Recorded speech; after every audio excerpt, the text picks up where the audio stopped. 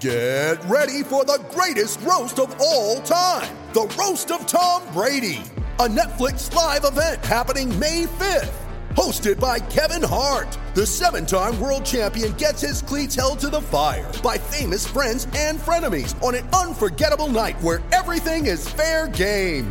Tune in on May 5th at 5 p.m. Pacific time for the Roast of Tom Brady, live only on Netflix.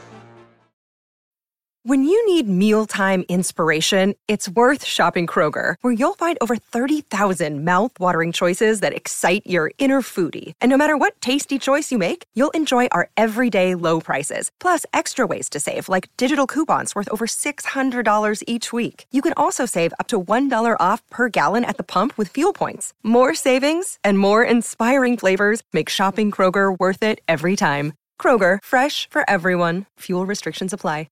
It is Ryan here, and I have a question for you. What do you do when you win?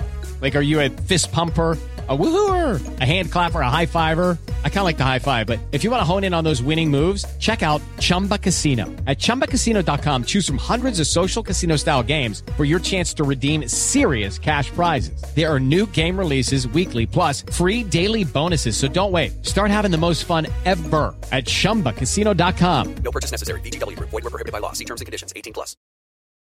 So it's all for play for still. I think so. Do you want to bet against us?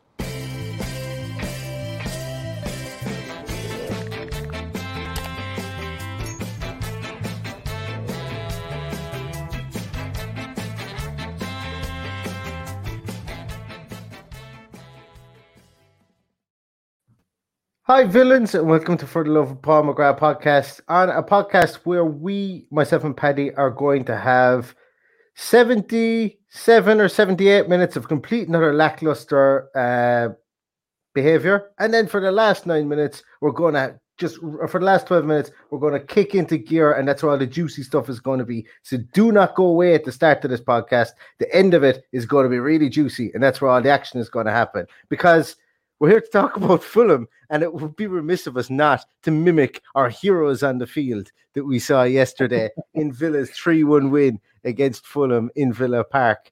But Paddy, I suppose we did contemplate doing two podcasts, the podcast that would have been and the podcast that we're going to have now, and put both of them out and see which one got the most traction. But can you make head nor tail or any sense of what happened yesterday, especially from minute 78 onwards? Well, I can certainly make head nor tail of it from 78 onwards. I can make head nor tail of it from 61 onwards, because that's when the action started to happen, and it kind of forced us into a bit of action. As you say, fairly lackluster. Not without incident. It was there was plenty of space there for both sides. They both tried to play decent attacking football. We just there was no end product from ourselves. We did the hard work. We got into positions. We attacked through the middle. McGinn came through the middle. We've spoken many times about that long cross that's played a bit deeper. We tried that yesterday. It was working out well. We just couldn't get on the end of them. Matty Cash played one into Ollie Watkins, who just couldn't get it out from under his feet at one stage. And, these are all the things that I want to see. I really want to see them happening, because, the day is going to come where these start coming off, but we can't just keep getting the ball to the end line and crossing them in aimlessly, because we're just being swallowed up. Yeah, big fan of that. It was much better. Yeah, it was much easier to watch. Yeah, absolutely, for sure. I like you. I'm a big fan of the raking cross from maybe 10 or 20 yards deeper from maybe the edge of the area. That one that kind of the whips in, as opposed to getting to the end line and trying to get it across the corridor of uncertainty. I think that just with the height profile of our players, we're a small team, especially in attack. We're a small team. Like, take El Ghazi out of it there, and with no one over 6 foot. And I'm not even sure that El Ghazi is that much over 6 foot himself. From Mings, you have what? I suppose realistically, you've got Mings, Konsa, Emiliano Martinez, Barkley, El Ghazi. after that, look, you're looking for Keenan Davis, and that's somebody we will come on to later on. But we're not blessed with height over 6 foot, so that raking ball that kind of comes in from something to look forward to in the summer. Oh, I hope so. And that raking ball that I would always term the Ahmed El Mohammadi cross, the one that comes in from that area that's maybe 20, 25 yards just over the halfway line, and it causes consternation because what it allows people to do is allows people to get in at that back post. Goalkeepers aren't sure whether to come for it because you get a nick on your head and the head there. It's the trajectory of that ball is very difficult. It go like you get a nick of a header, or you don't get a full connection, and it goes behind you, and that ball normally goes at an angle towards the goals just because of the trajectory of the ball. So it's a much more dangerous cross. Now it's a less profitable cross from the point of view of it has to be bang on. And I go back to talking about corners. Why do we leave John McGinn on people who are clearly bigger and taller than him at the back post? And the reason being is that the percentages of getting the ball in that exact position are a lot lower. And you saw it yesterday, McGinn was wrestling with Mitrovic in and around the back post, making sure that he couldn't make that run around defenders in maybe to get to the front post or get to the middle of the goals for corners. So why do Villa do that? Why do teams not make this obviously more dangerous ball? Because you have a lot more men to beat. You have a lot more men to beat with the cross, number one, and it has to be pinpoint to get it into that area. But I'd prefer to see us cross the balls from that area all day long than for us to take it to the end line and not beat the first man or float one to the back post whereby there's no zip on it, and it has to be a really good header or a really good connection from the striker or the winger coming in there. I think you give yourself more opportunities. And look, our 3 goals came from crosses from the byline, so I know exactly what we did when we were and how productive we were from the byline yesterday. But I think overall, I'm a big fan of at least testing the defence with those crosses early on. And you said we saw a lot of those from Matty Cash and from Matty Targett as well. So I was a big fan of that. Really, really like to see it as well. Let's talk about the elephant in the room, or the first of 2 elephants, I think, that plowed their way down through the middle of this game. And we did have our team sheet tantrum, as we like to call it, our live segment on YouTube prior to the game. But for those that couldn't make that, Paddy, what were your feelings on Jack Grealish and him not being in the squad, for yesterday's game? Talk to us a small bit about that. Well, obviously you're disappointed, but if he's not right, he's not right. There's no point in putting him in and aggravating it any further. I was a little disappointed that he trained all week and then it only reared its head on the day before, considering that you would hope that all they'd be doing the day before is a little 5-a-side and working on set pieces and tactics or whatever. But look, that it could be just an accumulation of what happened all week, that he just felt a bit of tightness or soreness there. There's a lot to consider with this. Is this something that's going to be huge for us in the coming years? Is this something that needs to be looked at? Does he need to take time out, have an operation? We don't know the extent of the injury. From my point of view, I'd rather he went now and had the operation if there's one needed, because the season is effectively over. We can't really push too much further than where we are. And if it means he's at 100% going into pre-season training, I'd nearly prefer that's what he did. And I've no information to base that on other than you'd have to ask the question, can it be rectified? Is it only rest that's required? And I'm sure they have every available surgeon and whatever to look at it, and physio. So I'm sure they're doing the right thing, but that's just my opinion, that I think if it needs to be done, why not do it, get it out of the way, and start building towards next season. Yeah, I'm reluctant to make any comment on it without knowing what the injury was. Yeah, yes, and it's just you asked me to address what I was feeling about it. Of course, yeah. That's a completely hypothetical scenario because we don't know what it is, and I completely understand that. And I'm not trying to spin a yarn here. That's just my way. When I heard it yesterday, it started on Saturday evening. Somebody sent me a message to say that they heard Jack was out the next day, and I was like, that's a bit strange. And then it was all over Twitter yesterday afternoon, and then sure enough, he wasn't in the squad, and strangely wasn't at the game, because in all the other games that we've played, he's been there and the camera has been on him every time there's been a bit of downtime in the game. So I thought we would have saw him there. But look, maybe he needed his foot elevated or whatever it is. But look, I just really want us to get to the bottom of it and get it sorted. It's obviously something that he's suffered with in the past, and that's the worrying element for me. Yeah, him not being in the stands. I didn't even think about that until you said it there, and I suppose the first thing that popped into my mind there was maybe this was root and branch from the club to say, wait a minute, maybe he's a distraction being in the stands. Yeah, he's great for us, but how's Buddy watched it from the corner, from the fucking restaurant there, the corner flag or whatever?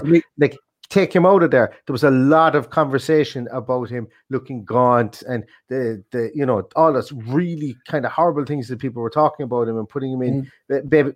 People putting 2 and 2 together and getting 476. Also slagging him over his onesie, all that kind of stuff. Maybe the club decided, listen, the juice ain't worth the squeeze here, rolling this guy out to show him as, he's there, he's part of the team. We don't really need to do any more of that. We're at the point of diminishing returns from that. So let him watch it, but let him watch it from a box. He doesn't need to be out there front and center. The more I'm saying this, the more I think that it's 100% that's what the story was here. And I don't think it's anything more nefarious. I think it just invites more questions from the media as to, well, if he's up in the stands, what's going on with him? Yeah. And bits and pieces there. But it's going to be an interesting one. We'll keep an eye on it, I'm sure. And if it is just a small reoccurrence of the shin splints or the shin injury that he had, I don't even know if it was a shin splint, so I don't even know why I said that. But we will look. We'll keep abreast of the situation, and look, he's pivotal to us. They have said it's a shin injury, So yeah. So it's a reoccurrence of probably the other one, and not a fresh injury, I would imagine, because I know that some of the Twitter things were saying it was a fresh injury. So that actually makes me a small bit more confident. Because, I'd hate that if he was coming back from shin splints or shin injury and the next thing all of a sudden pulled the hammer. That would be a disaster altogether. So I'm a bit okay. Maybe it was just inflammation. They were looking at Fulham. They said, listen, we might turn these guys over and we'll unleash him against Liverpool. All conjecture and based in zero fact, just the ramblings of an Irishman who has no connections with the club. That's really my thoughts from me. That's me, not you. You've loads of connections with the club. You are Mr. Aston Villa. Me... ramblings of an Irishman, that's all it is. But we started the game and we had front three of Watkins, El Ghazi and Bertie Traore. Midfield was Sanson and Luis Holding, as we mentioned that McGinn played for a bit further forward and through the middle. Do you think that worked, Paddy? Do you think it worked? I think it did. I think there was a bit of an element of surprise there. I think he got a bit of change out of them, albeit he was stifled as he got nearer the box. But I think we saw many flashes of the old John McGinn that we know and love. Running at full tilt with the ball, getting into areas. The end product wasn't there, unfortunately. But we know, he got a couple of shots away. We know what he's well capable of. So, we cried out for it at the start when we saw the team being named. So I was happy to see him in that advanced position, specifically because, as we mentioned in our preview, of how well he did in that position for the national team. Yeah, what I liked about and what I asked for in the pre-match what do we call it? The team sheet tantrum. I said I'd like to see us attack more down the middle. I would be happy if I saw us attack down the middle, and we did. First 10 minutes, he was very direct. He was picking the ball up there at the edge of the centre circle, and he was turning and he was running. And in his very, very familiar, he runs like he swims. That's kind of the way it looks like. His arms are moving, his shoulders are moving when he runs. But he was driving forward on the ball. Look, he looked like a guy who hadn't played in that position for Aston Villa for a period of time, because when he got to a certain area, he stopped and played the ball out wide, and that's fine. I'm absolutely okay with that, but. That also sets up for maybe a potential that if I do that the first 2 or 3 times, next time I'm running a defender's going to set his feet square and I can zip inside him and take it forward again. So a lot of those little moves of getting the ball out wide, it's the percentage play again. It's a case of, all right, defender, yeah, I'm only coming this far because my manager doesn't want me to go any further and I don't have the confidence to shoot. So I'm going to shift the ball out here. So the next time, or maybe the 4th time or the 5th time I try this, you're going to be expecting me to shift the ball out wide. You're going to plant your feet feet flat or maybe get square with me, and I'm gone in between the two of you. One of you brings me down, it's a red card, or when I'm gone in between the two of you, there's no catching me. So I liked what he was doing. I just think we might have reverted to type as the game went on, as the first half went on. But I'm going to call it a pre-planned game plan that we had for the first 15-20 minutes. I thought it worked okay, and I thought maybe after the first 20 minutes, maybe we began to lose a small bit of a foothold in midfield, and that's when Fulham got into it, and Mitrovic tried that audaciously long-range shot from inside his own half and stuff like that. You know, we started to lose a bit of a foothold there, but I was happy enough with that. I was happy enough with the setup, but against a team like Liverpool, I don't know.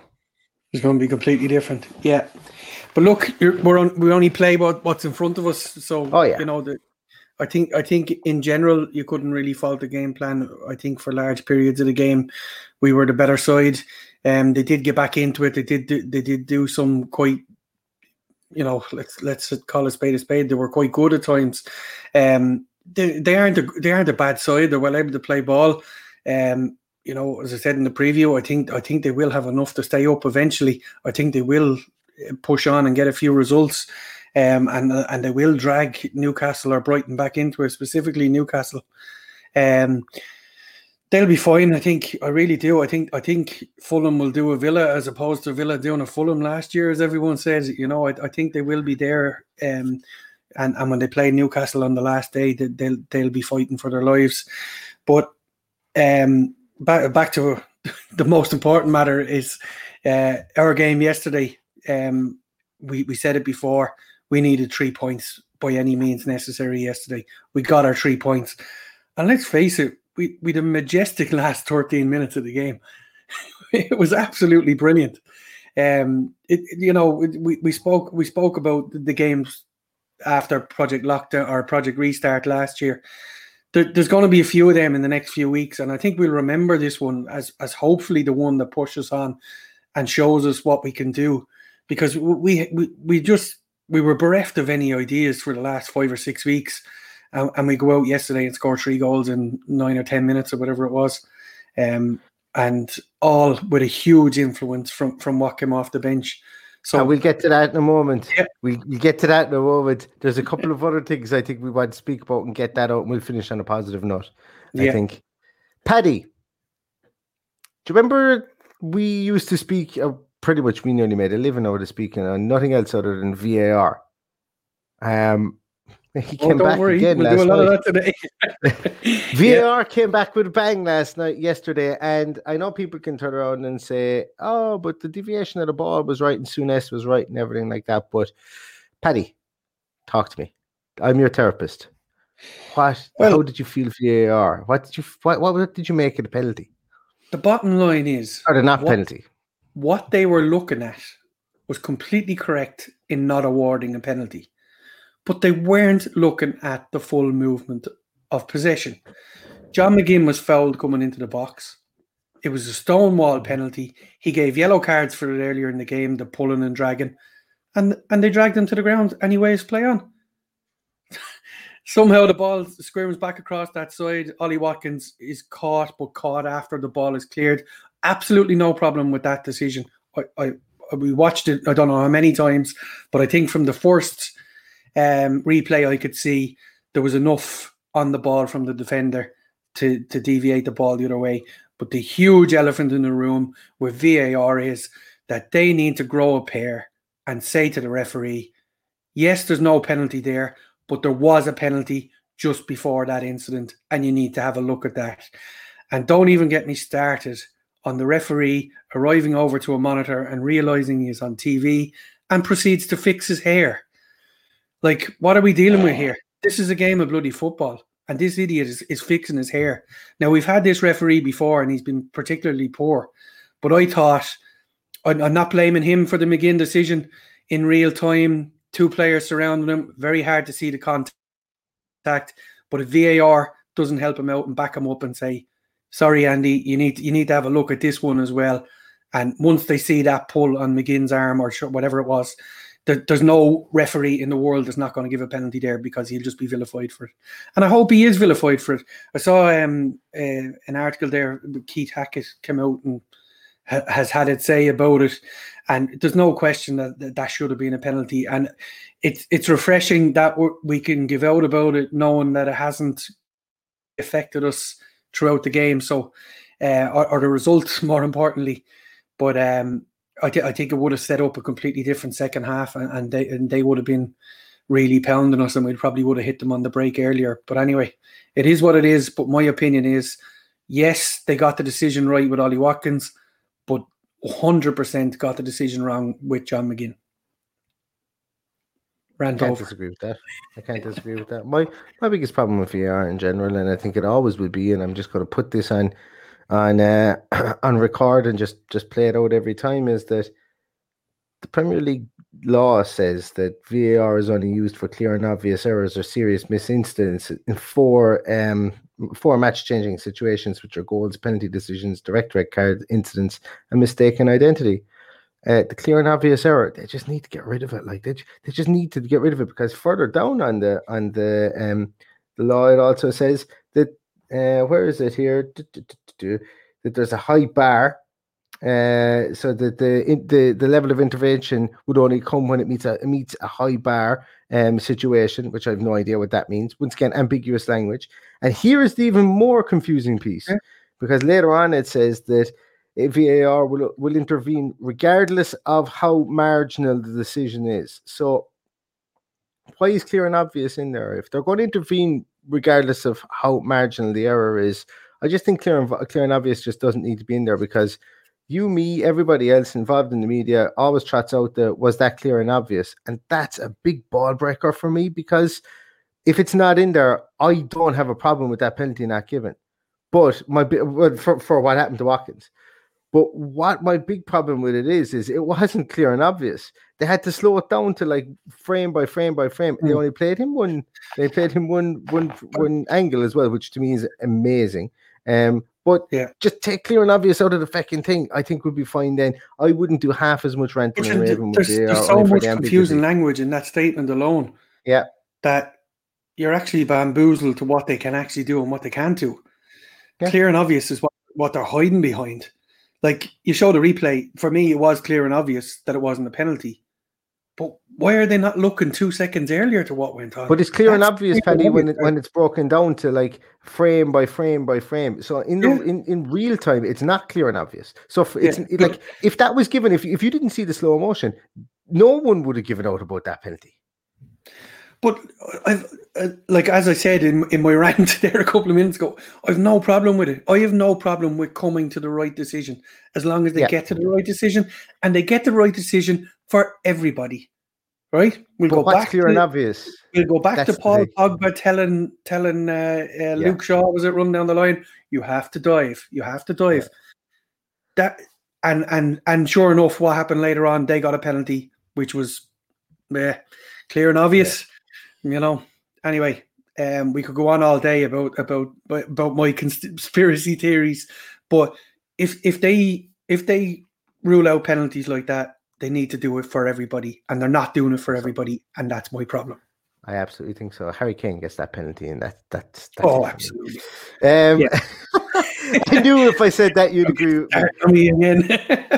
What about what happened in the 61st minute, Paddy? And we won't dwell on it too much, as I say, because we want to finish this in a positive. But it is a noteworthy piece. We went down 1-0 from a very comfortable position, lack of concentration from Tyrone Mings, and somehow we end up with Emi Martinez trudging out of his goal, coming nearly 25 or 6 yards to come out of his penalty area. Mitrovic just had a clear shot on goal. Nothing against Martinez, but just a bit of a cavalier, relaxed attitude. Split second of misconcentration. And what was your view on it? Talk me through what you feel about that.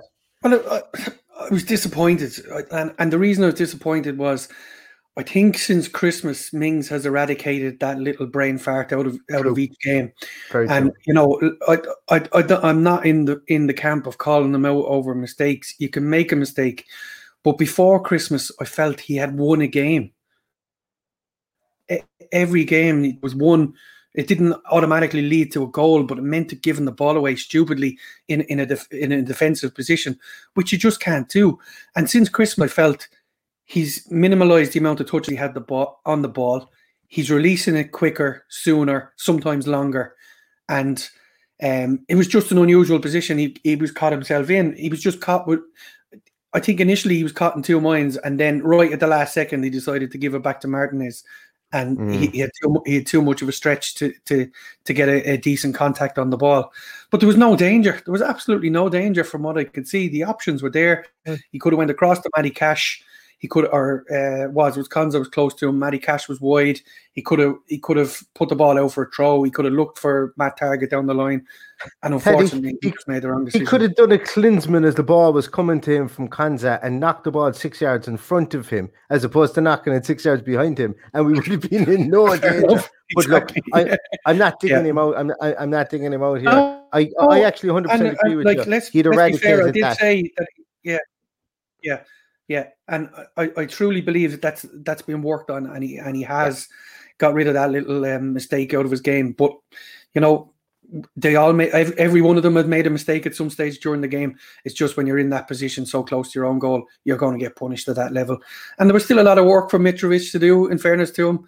And he took it well. He went around Martinez and stuck it in the net. Now, I thought he mishit it when I thought he was going to miss. I don't remember what the finish was like. I think I was like, oh my God, what's just happened? I think that's the way I was at that stage. It was like he stamped on the ball as opposed to kicking it, so it just kind of trickled more than he would have liked, I would imagine.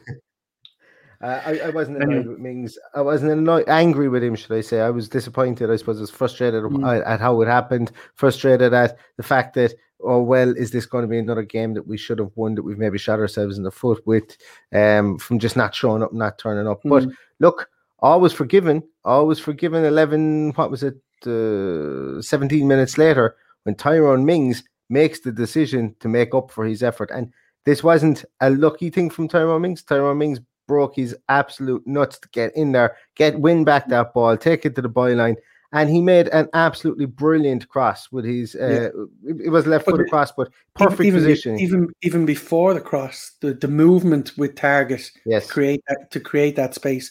Now I think he got a bit lucky. I think his cross went through someone's legs, didn't it, directly in front of him? Memory serves me correctly. But that's as I say, that's neither here nor there. That's part of the game. It was pinpoint. Trezeguet was coming onto it, and I had a little bit of a not Trezeguet with his left foot, no. But well, he passed the ball into the net. It was about as measured as you can get, and you would even draw a comparison to the Trezeguet that played for France in 1998. It was an impeccable finish. Yeah, I'm trying to think who passed the ball to him. To that Trezeguet, to David Trezeguet. I can't remember. I actually can't. No, that's going to annoy me now, so I'm going to have to watch the highlights of that game. Was it Thuram? Could have been Thuram, yeah. Could have been Thuram. Yeah, could have been. It's going to annoy me. I'm going to have to watch it afterwards. Answers in the postcard, please, everybody. Leave comments underneath it on Instagram or on YouTube, or drop us a line on Twitter. Oh, by the way, actually, while we're talking about it, if you guys don't follow us on YouTube, absolutely, please, we would love a subscription on YouTube. Trying to build our audience there as well. We will be doing more live stream stuff there, but obviously the podcast is going to be our bread and butter, because we love podcasts because they're not live streams. So if we make a mistake, we can always edit it out.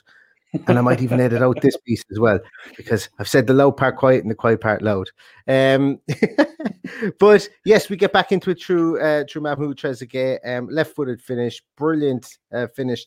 Just moments before that, he absolutely tried to paste the ball. And I don't think I've ever seen him take a harder shot in my whole entire life. He absolutely pasted it. And that, he was up for it. I'll be honest with you. He was on for about 5 minutes before I realized he was on, which isn't a bad thing. And next thing I realized he was on when I saw him paste that ball, that shot.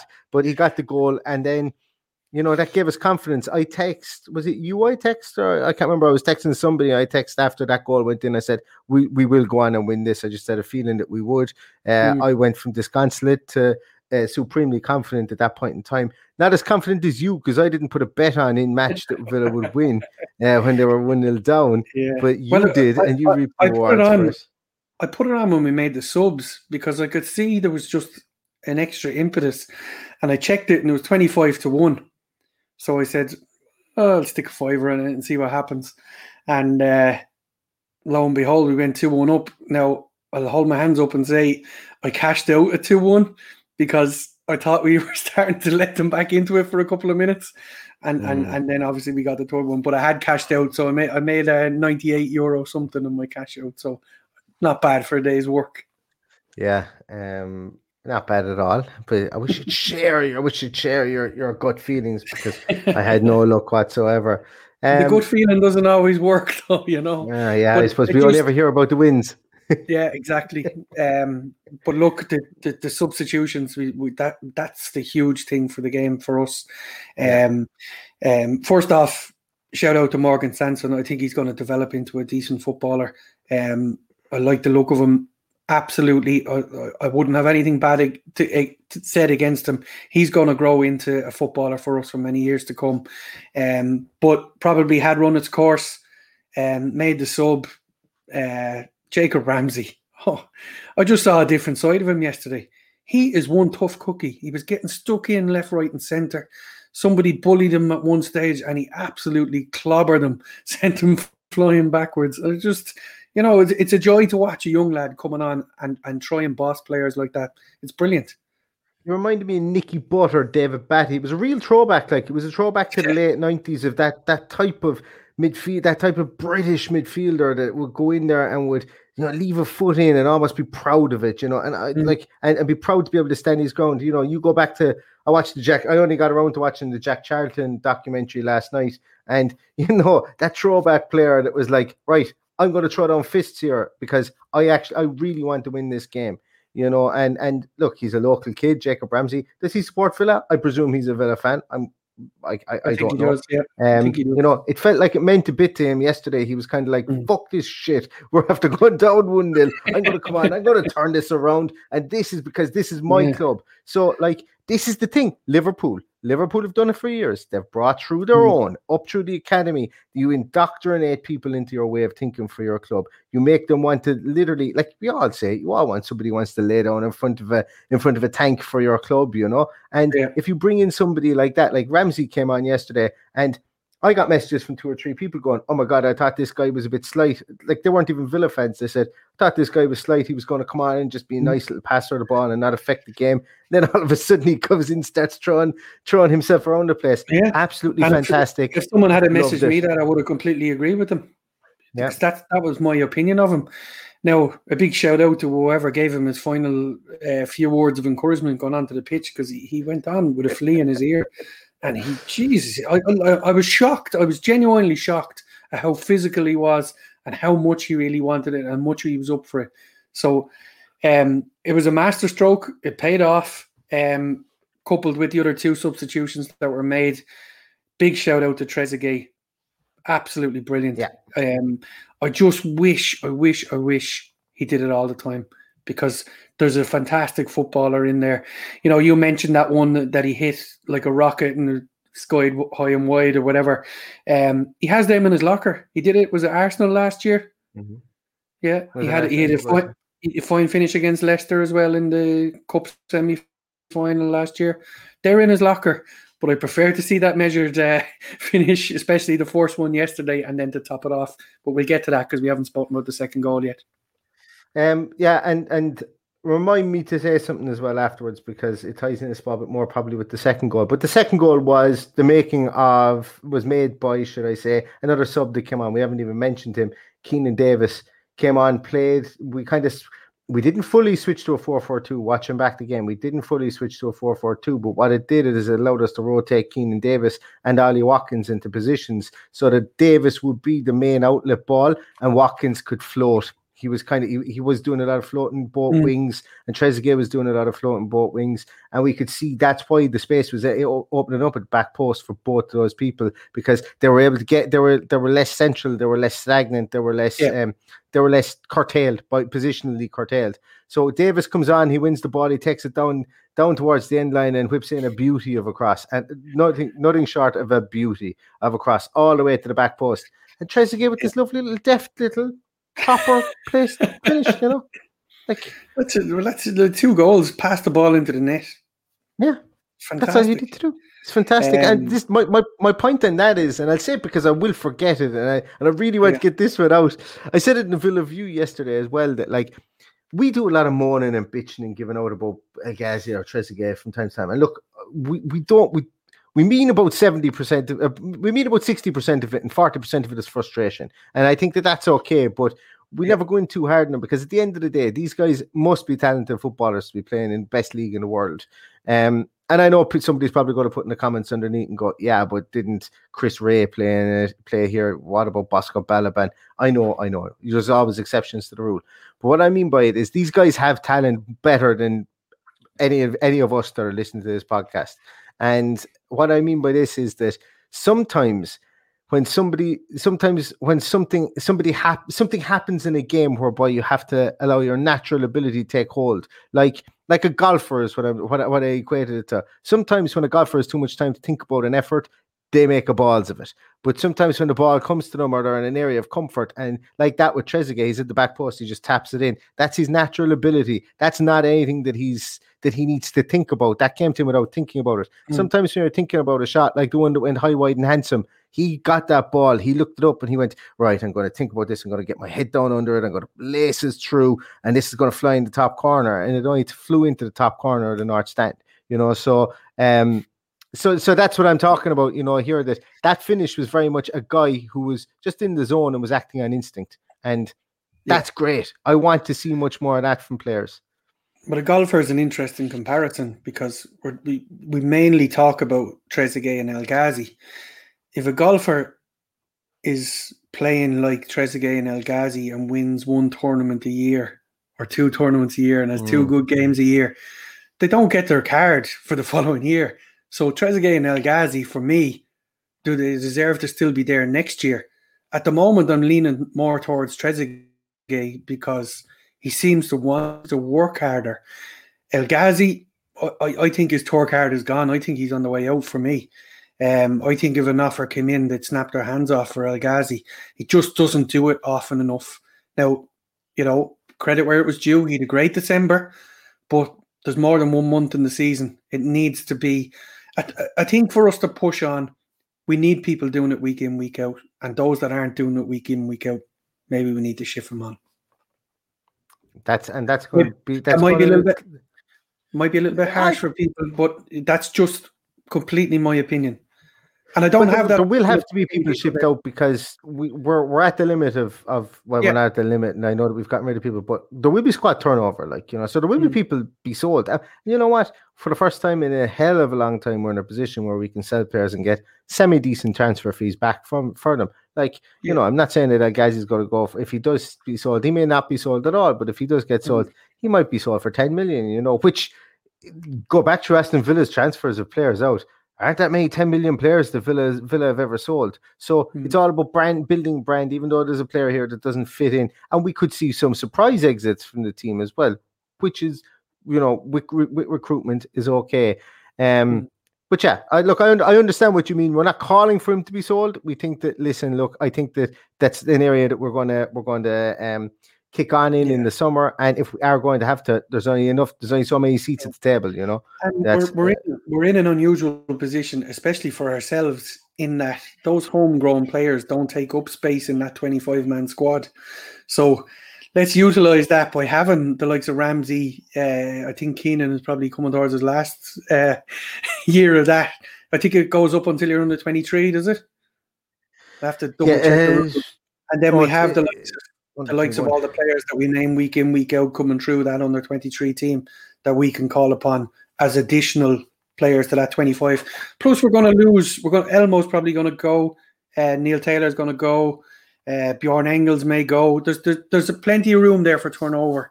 But, you know, come back to what I was saying. I just think El Ghazi's tour card is over, to use your analogy. And if Courtney House goes, Paddy, we riot. That's when we riot. I don't care about any travel bans. I'll be over there. Don't be getting rid of my Courtney House now. Okay, hear me? If anybody's listening. Let's talk about the third goal, Paddy. tell me about it in all its wonder and glory. Yeah, I actually looked across. I didn't celebrate because I figured there was something wrong because Ollie Watkins didn't really celebrate himself.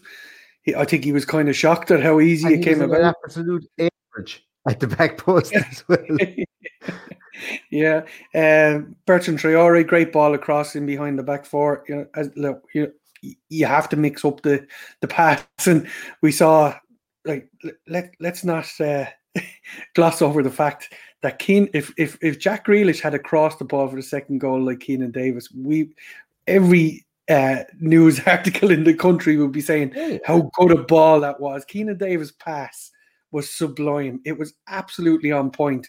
And as was Bertrand Traore for the third goal, straight across in front of the back four, and it was a simple tap in. But I honestly thought it was offside or something wrong because Ollie Watkins just turned around with a wry smile on his face. There wasn't much of a fist pump or anything like that.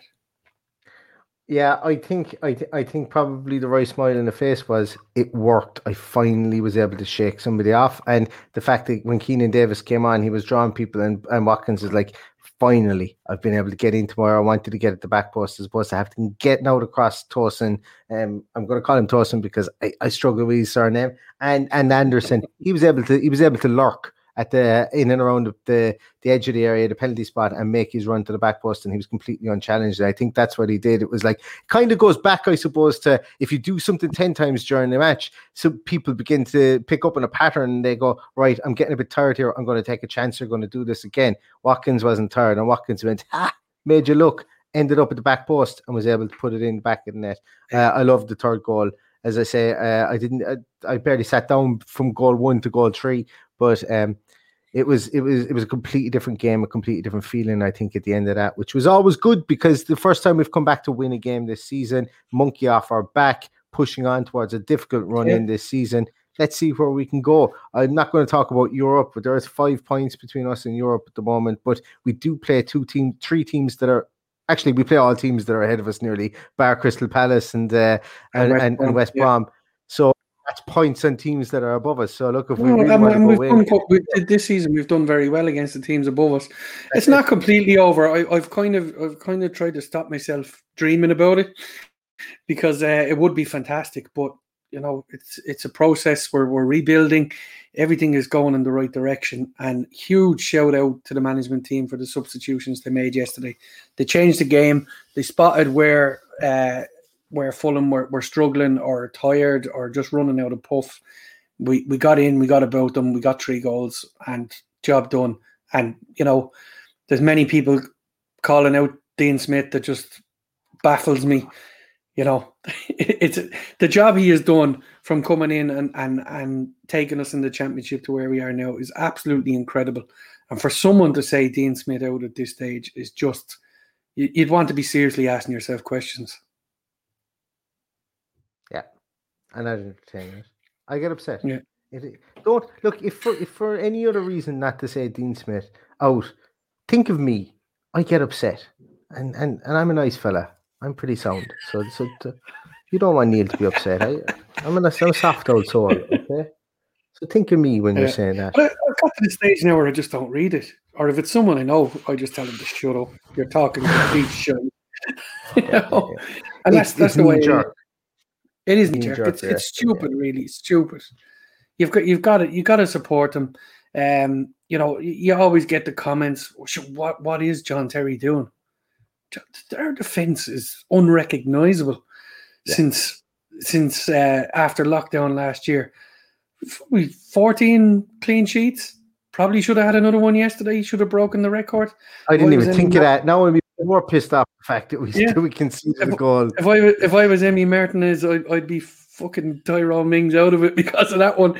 But look, it will come. I'm pretty sure he'll do it. It's got what's going to happen now is after us coming from behind to win a game, that's one stick that the TV companies can't beat us with. So now it'll be it's also the monkey on our back now is beating this clean sheet. Yeah. Exactly. It's the point of we've proven it to ourselves. Now, literally, I'm struggling to think of any other negative.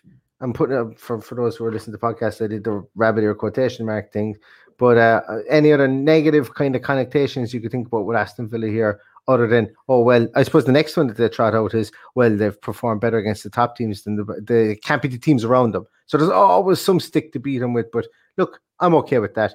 I prefer to be beating the bigger teams, to be finishing 8th and 9th in the league, than to not be beating anyone and scraping 17th. And as long as nobody has to ever mention, well, you only stayed up because Hawkeye was broken, I'm a happy man. I'm an absolute happy man. Paddy, who do we give our Lakers sportsman a match to?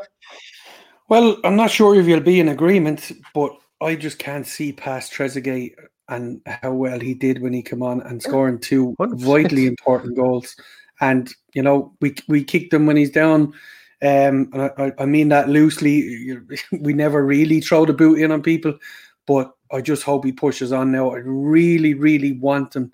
I'd love to see El Ghazi do the same. I just can't see it happen. I think there's more hope for Trezeguet. But for me, he was man of the match yesterday and how he changed the game when he came on. Watch out for some T-shirts. T-shirts will be coming soon with Trezeguet, because I am now christening him Trezeguet after yesterday. T-shirts may not be coming, by the way. But if anybody steals it, I will have you in court. I will have my day in court. I know my rights. And it is my word. It's my name for him, so nobody's allowed to steal it. But yeah, Trezeguet, I'm okay with that. 2 goals. Look, 2 goals in the space of no time, completely changing the game, bringing in a bit of energy. He did what we've been looking for somebody to do and grab it by the scruff of the neck up there since Jack has been out. And he put a very nice gloss on a potentially to coin a phrase or to steal a phrase from your favourite ever footballer, maybe not your favourite ever Ireland manager, Steve Staunton. It was a potential banana skin today after 61 minutes, but we came out of it with a 3-1 win. And actually, if I'm not mistaken, I think we beat San Marino for that day 3-1 as well. Stephen Ireland had an absolute belter, came off the bench and actually changed the game. Yeah. But Steve Staunton and his San Marino were a potential banana skin comment. I don't think I'll ever get over that one. Still has a better record than our current manager, though. I know. But this is an Aston Villa podcast. The Irish podcasts might come at some stage if we ever get good again. But no, look, green shoots. Nobody will listen. That's it. Green shoots of recovery. Let's see what we do. Look, Liverpool are going to be a completely different task. We will be back with you guys for a team sheet tantrum about 10 to 2 on Saturday. Just with a little team sheet, a live show on YouTube. So if you aren't following us, you aren't subscribed on YouTube, click on the subscribe button, click on the bell to be notified when we go live. And that was a right bit of crack, to be honest with you, the team sheet tantrum that we had on Saturday. There was loads of questions coming in. Thanks again to everybody who joined. I think we had about 50 people watching at one stage. Let's get that up to 100. It was a bit of crack. There was a lot of questions coming in. And it's time, like, you guys can have your say on the team sheet as well. So we will be coming back with that later on, or on Saturday. Also, we will have our preview show later on in the week as well, the Liverpool preview show. And I'm a bit more confident now about facing Liverpool and getting something out of the game. But until then, I suppose let's bask in the glory of coming back and beating Fulham and hopefully getting the train back on the tracks again. You can catch Paddy on. Oh, before we go, happy birthday, Dennis Mortimer! Happy birthday! Happy birthday! What did you say again? El Capitan, exactly. Is he 67? Did I see that somewhere today? If he wasn't, I feel awful. Oh, I thought it said 69. Anyway, look, see, we're first. We'll deflect and say also happy birthday to Tommy Hammer. Tommy Hitzelsberger is his birthday today as well. And Tommy Hitzelsberger isn't 67. I'm going to put Tommy down for he's about, since I was being so nice with Dennis Mortimer knocking 2 years off his age, I'm going to say Tommy's about 40. He looks 40. Yeah, I'm going to say that. And if either of the two of you are listening to the podcast, see, we're sound. We think you're very young looking. Give us a shout. We'd love to have you on and talk to you. In the meantime, you have to do with us. And you can catch Paddy on @PhilipPaddy, and you can catch me on @LoveMcGrathPod. Please, if you guys like the podcast and you're listening to the audio version, please subscribe to the podcast. Please leave us some written reviews on Apple Podcast or on Spotify and give us some 5 stars. Costs nothing, really helps just get the show out there. If you're watching us on YouTube, or even if you're listening to the audio version and you want to catch us on YouTube in future when we go live, please subscribe on YouTube, click the bell button. Once again, costs nothing. And look, if you don't want to watch in, you don't have to. But never know, you might miss one of the best ever live YouTube streams of your whole entire life. So I hope I've put the FOMO on you there, and you do watch in, because it was great crack last Saturday. Thanks everybody for everything you do. I know I've asked you all for subscriptions and likes and things there, but I really appreciate everything everybody does for this podcast so far. I'm enjoying the absolute hell out of doing this, and so is Paddy, and we just want to be able to come and do more and more things. I do a podcast every day if I could possibly find the time to do it, and you never know, we might find the time at some stage. There's always time. Paddy's looking at me going, I've got a life. Loads of time, Neil. We just need to find something to talk about. Yeah, well, I'll find something to talk about. We're nearly going an hour here for a thing that I said we'd only do 20 minutes on. So there is that too. But listen, guys, thanks so much for everything you do. Fulham are beaten on towards Liverpool. Can we get into Europe? I won't be booking my tickets, but do you know what? I'm going to have some crack watching games, trying to figure out if we can. So thanks, everybody. And all that's left to say is up the Villa. Up the Villa.